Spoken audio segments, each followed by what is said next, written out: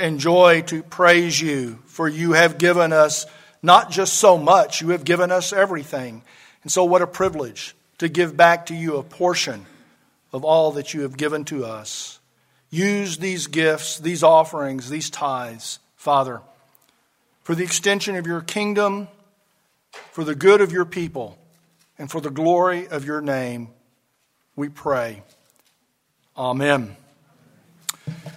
Well, if you would remain standing, and again, it's a pleasure to welcome our friend Mike Glodo back to the pulpit. Thank you, Zach, and it is a pleasure to be with you again. I ask that you turn in your Bibles to Colossians chapter 3. I had told Minda I would read 3 verses, but I'll read 4. Hear the word of God found in Colossians chapter 3, verses 1 through 4. If then you have been raised with Christ, seek the things that are above where Christ is, seated at the right hand of God. Set your minds on things that are above, not on things that are on earth. For you have died, and your life is hidden with Christ in God. When Christ, who is your life, appears, then you also will appear with him in glory. Please be seated. And now that we have heard the word of God read, I ask you to join me in your hearts in prayer to ask God to make this word lively to us. Lord, we pray that by your Holy Spirit you would open our eyes, quicken our hearts, show us how we must respond to this word of yours, because your words are life. To whom shall we go?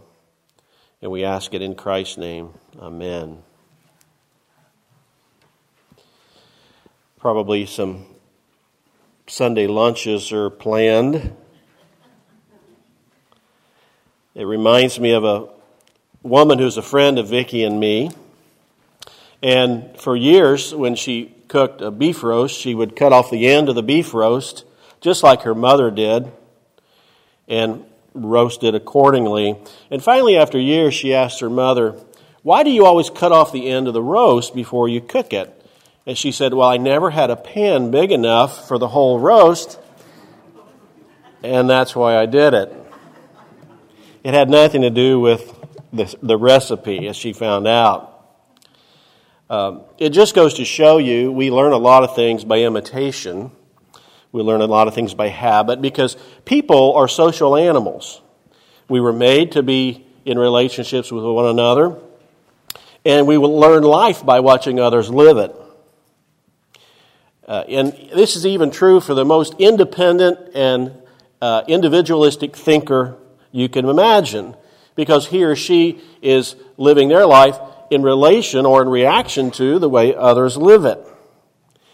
The Apostle Paul understands that we are social animals, and he was concerned that the believers in Colossae were rehabituating themselves to the things from which they had been freed by the gospel.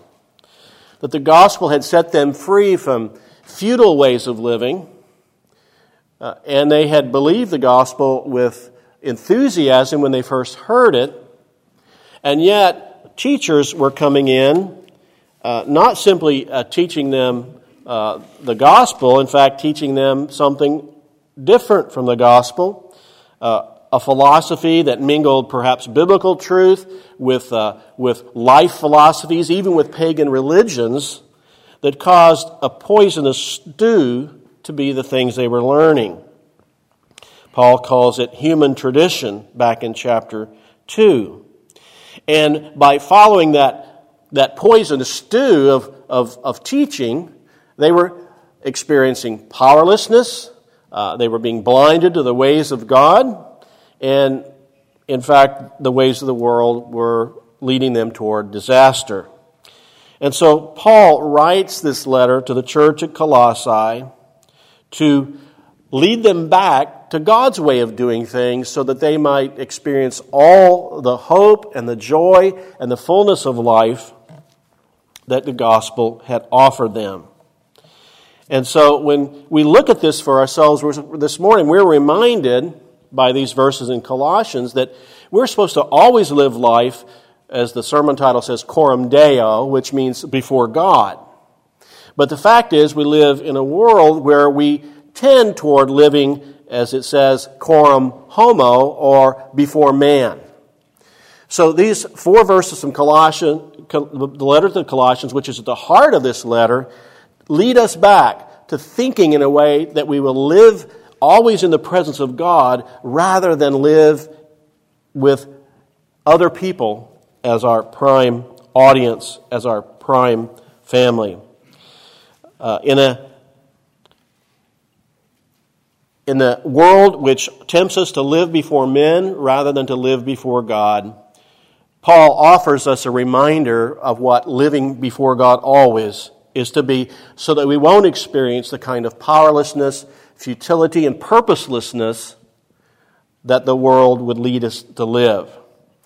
We see he offers it, first of all, by reminding them of the new life which is theirs in Christ. He begins with this if-then statement in verse 1, and it's a conditional sentence, but it's a condition that is assumed to be true in light of all that Paul has said and all that they have believed. This new life is if then you have been raised with Christ. Notice how Paul is describing being raised with Christ as a present reality, because God has given us a new life now. There will be a resurrection from the dead when all who have trusted in Christ will be raised bodily to a new life.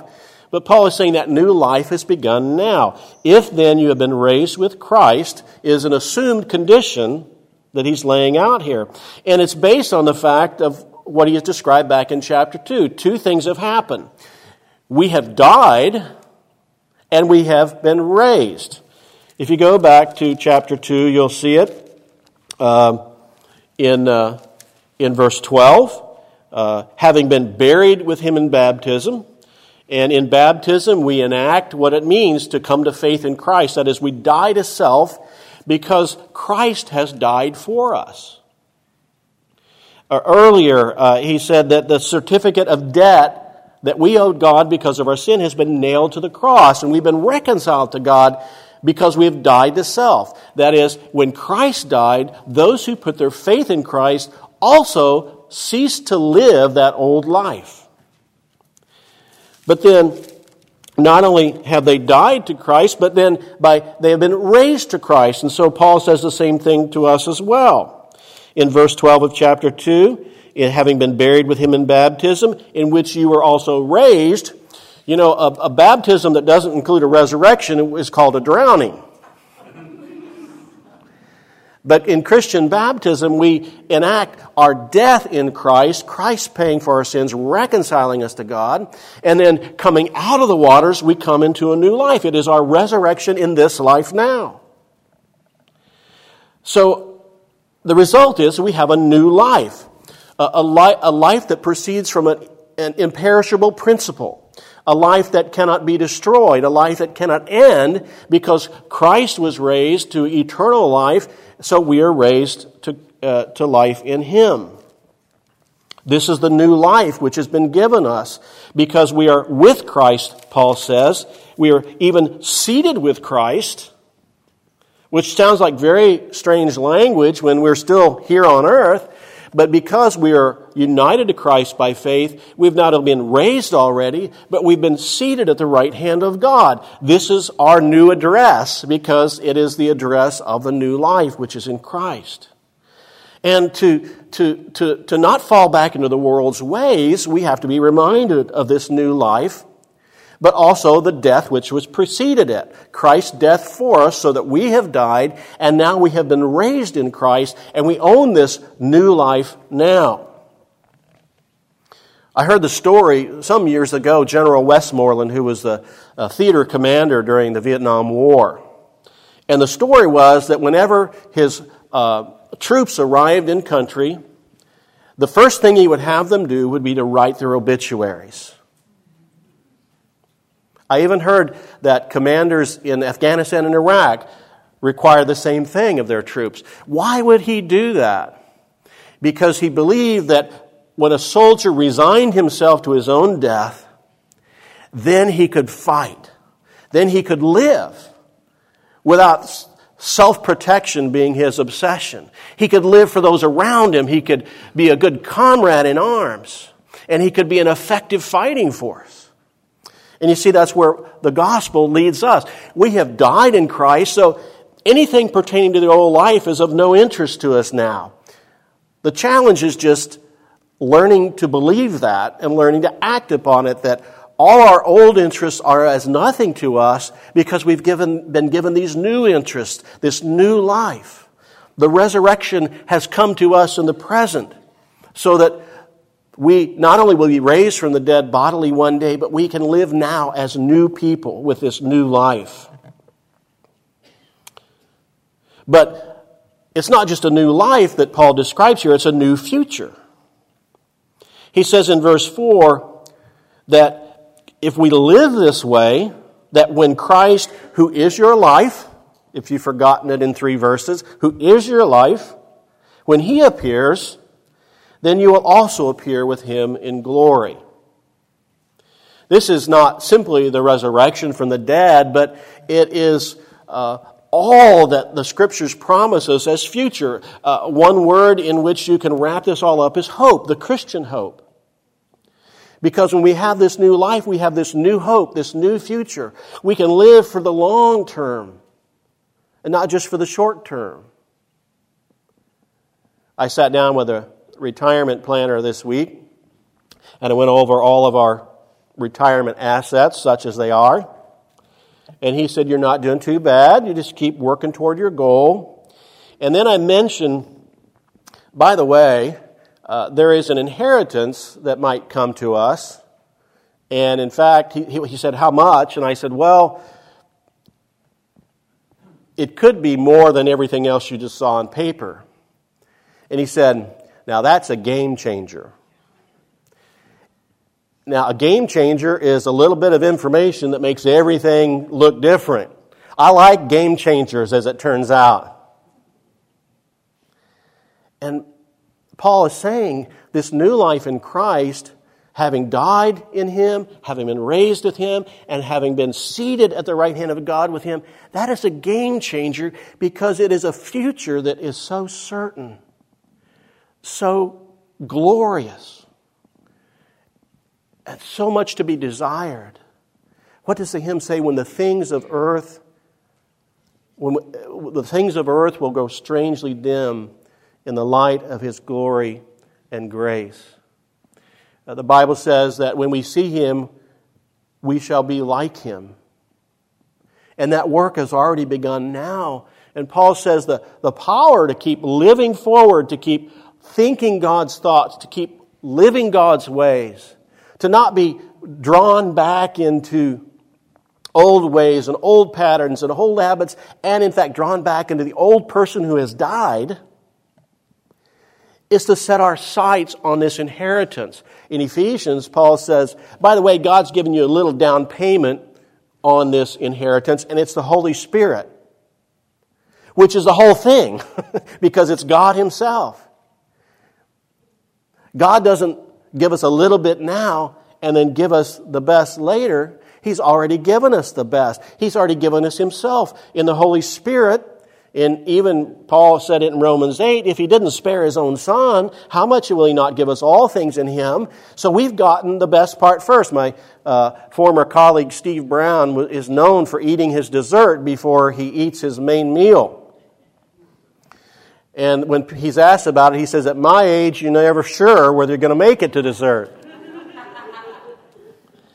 But you see, there's a little different reason here. God has given us the best portion first, and so everything else will follow. A new future. What is hidden now, as Christ hidden in the heavenly places, what is hidden now will one day be revealed, and every eye will behold him, and every knee will bow.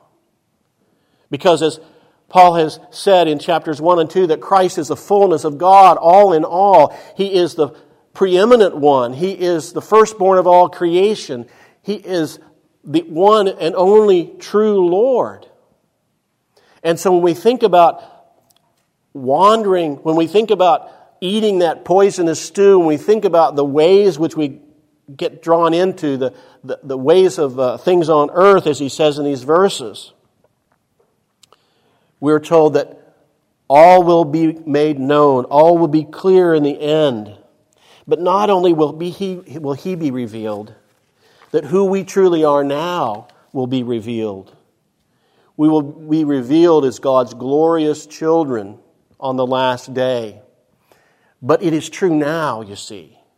So the future doesn't just stand off waiting for us to come to it.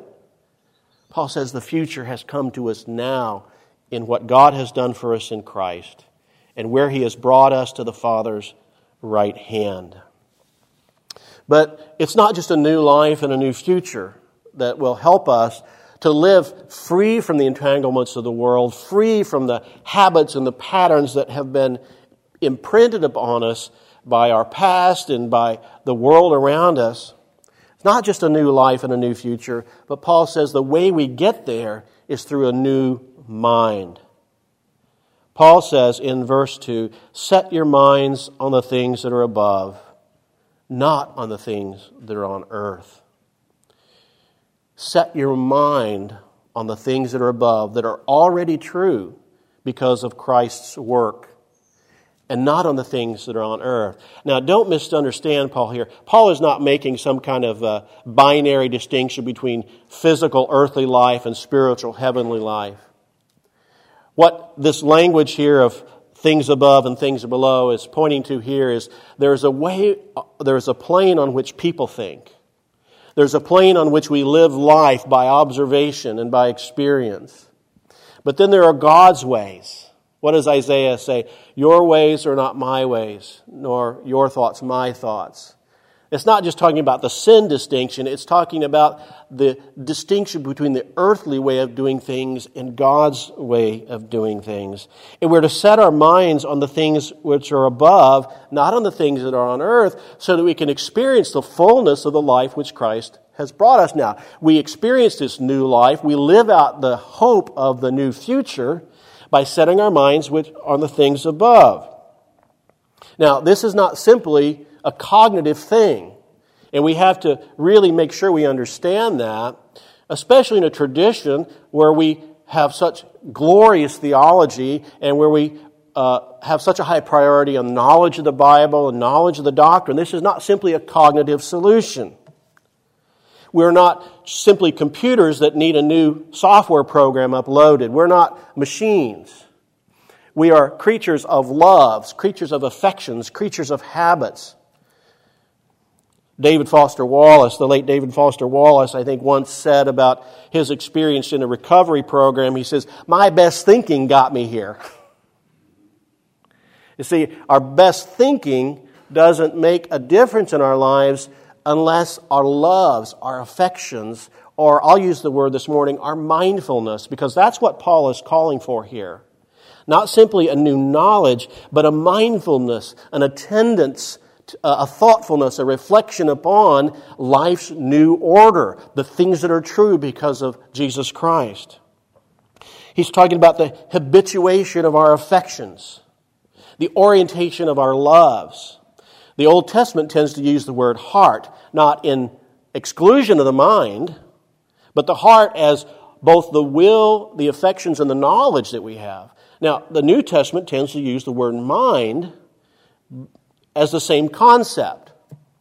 So think that heart in the Old Testament and mind in the New Testament are roughly the same context, because it's not mere cognitive knowledge that we are to have to guide our lives, but it is a mindfulness, an attentiveness to the ways of God. The rest of the letter will go on and flesh that out for us.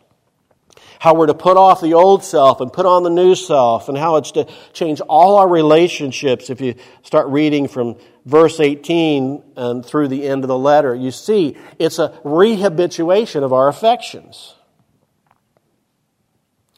Have you ever been been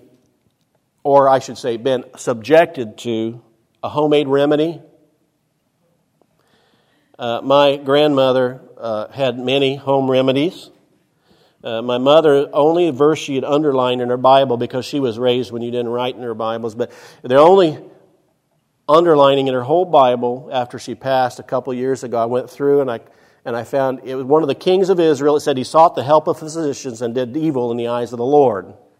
So that was her home remedy. Don't go to a doctor.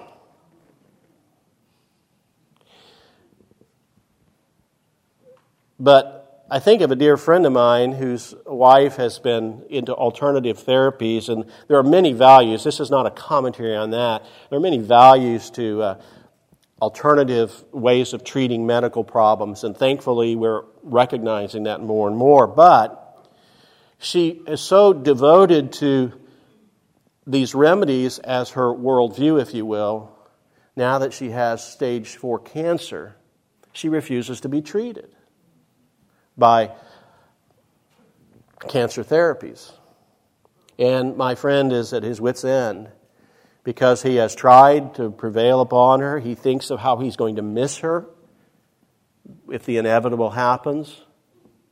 And yet her mind will not be changed because this is her life narrative. It's her meta-narrative, philosophers might say. It's the story by which she lives her life. And you see, this was the Colossians' problem. They were receptive to the gospel. They received the gospel with joy, but it needed a little bit of ingredients from mystery religions. It needed a little bit of Old Testament law, which was no longer binding upon them any longer in the new age of the new covenant in Christ. My grandma believed bacon fat and prayer took off warts. But let me ask you this. Would you get on a homemade airplane? Or would you stand under a homemade radiation X-ray therapy machine? There are some things that really expose the fallacies of the ways we've been raised, so to speak. And the fact is that life is full of narratives, full of stories that reinforce ways of thinking, even when we're not conscious of it. And this was the Colossians' problem. They were falling back into the ways of the Gentiles, the ways of their forefathers, the ways of the Old Testament. They were falling back into those ways out of habit with the assistance of teachers, and they didn't even know what they were doing because it seemed such an easy blend of Bible and tradition, Bible and folk tales, Bible and mysteries. The fact is, we are surrounded by narratives that reinforce our ways of looking at things that will keep us from living out the new life and the new future that God has given us. And a recent book, some of us back at the seminary have been reading, it's called You Are What You Love, calls these things liturgies. Because the fact is, we're living in a world full of liturgies, full of stories that tell us the way the world goes. And those liturgies are the things that are on earth, not the things that are above. For instance, every few years when the Muslim pilgrimage of Hajj makes the news, we might read of people being trampled to death at Mecca or at Mina or some other holy site. And we think how sad that is that people are so enslaved to a way of looking at the world and a way of looking at God that they end up trampling one another to death for the sake of knowing God. And yet we're getting used to, aren't we, that somebody's going to die in a Walmart every Black Friday. If we look around us, we can see the temples of those liturgies. All you have to do is look at the biggest buildings that people make, and you can tell what the temples are of those world liturgies, those things which are on earth. Banks, stadiums, shopping malls. These are the temples of the liturgies that shape our lives subconsciously for the most part. David Foster Wallace gave a commencement address at Kenyon College a number of years ago, and it was so profound that it went viral and it's been published as a book. But it begins with two young fish swimming along in the water, And an older fish swims the other way, and as he comes by, he says, "How's the water, boys?" And as he swims past, one of the young fish look at the other one and say, "What the heck is water?" You see, and this is how Paul is trying to open the minds of the believers at Colossae, open our minds, that there are stories which shape us. There are what someone has called sim gospels, because everybody's always got some good news for us about a car or about technology or about something that will truly make us happy. And yet, because they're based on repurchasing and upgrades and continued consumption, they have to actually plan in how they're not going to make us happy. I have a new iPhone in my pocket, and when I bought it, the next iPhone was already in planning. And I'm going to feel sad because I just have the next newest one pretty soon. You see, these are the liturgies that inhabit our lives. And yet Paul says we need to have a mindfulness set on the things that are above. And so one of the most wonderful ways in which God does that is through His church. Twice Paul in this letter mentions Christ as the head of the church. Because, as I said at the beginning, we are social animals. And we learn our patterns of living from one another. And from walking through those narratives together. Flannery O'Connor, in her short story, "Good Man is Hard to Find," there was a woman in there that is said of her, she would have been a good woman if it had been there was somebody to shoot her every minute of her life. Meaning, she'd always do the right thing if somebody was watching. Well, that's not a very big compliment to that lady. But the truth is that God has given us a society in His church where we walk through the gospel story. We do it every Lord's Day. We come in and we praise God who is the maker of heaven and earth. We together remind ourselves that we are sinners and we plead upon Him again for His mercy. We confess our sins. We listen to Him through His Word because we know that His wisdom is the path toward blessedness and our highest happiness in life. We come to a table, and it reminds us that when we come to this table, we eat together because we're part of that new society, that new nation, that new city which God is building. And we're also reminded in our doing it that we are one with God. We don't come to this table except for what Christ has done to give us Himself to make us one with God. So, participating in the life of God's people, participating in the life of the church is the way in which that new story about our new life and our new future gets reinforced to us, habituated in us, so that we can know the full blessedness which God offers us in the gospel. I'm reminded, even as it's Mother's Day, and thinking about the church, that we can truly say this, that even though not everyone can be a mother, everyone can have a mother. Because Paul describes the church of Jesus Christ as the mother of all who believe. It's not just right conduct, but it's a new creation in which we participate when we are mindful creatures. Both recognizing the lies, the sim gospels, the false gospels that the world is constantly offering us and constantly habituating us back toward, and reorienting ourselves to the new life by mindfulness, by thinking about God, by putting our minds, by setting our minds on the things which are above. Because as we cultivate that new mindfulness with the liturgies that God has given us, we'll be disaffected. We'll find the things of earth grow strangely dim. Those old liturgies that bind us and disempower us and even lead to death. And we'll see the new story, the new liturgy of God's people, celebrating life together, life with God, a new life, a new hope, and a new mind. William Shakespeare, in As You Like It, he wrote this. He said, "All the world's a stage, and all the men and women merely players.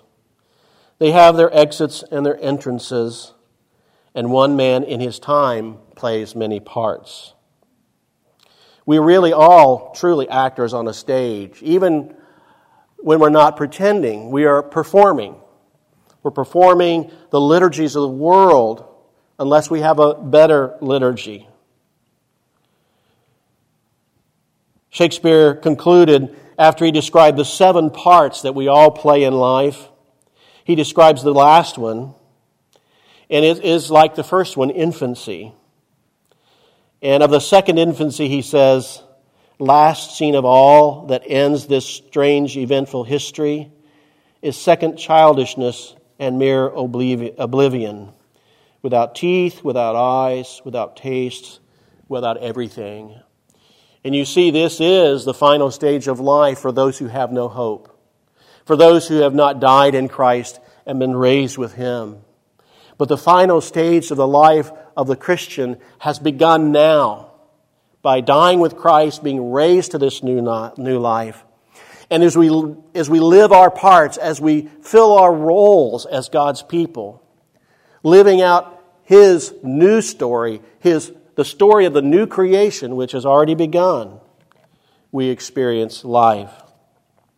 And so as we look toward that new life, that new future, and that new mind, we bring our focus this morning to the Lord's table, where we see Christ's body broken for us, Christ's blood shed for us to give us that new life. But this is not a funeral. This is a feast. Because the one who was broken, the one shed His blood, has been raised. And so when we come to eat and drink, we share in that resurrection life where we're strengthened to believe what God has said and not believe what the world says is true and utter happiness. And so I invite you, as you prepare yourselves, to look at this table this morning as symbols of the new life and the new future that is ours now, so that it can help you have the new mind, to set your mind on the things above, and so that you can live with all the fullness of Christ, all in all in you, as you go forth from this place today. Will you pray with me? Lord, as we prepare our hearts for this feast, help us to remember that it did cost a funeral, that you have, out of love, sent your Son to die for us, and by the power of the Holy Spirit, raised Him up for us, so that we not only have died to ourselves, but now we can live for you, who are our life. And we pray it in your Son's name. Amen.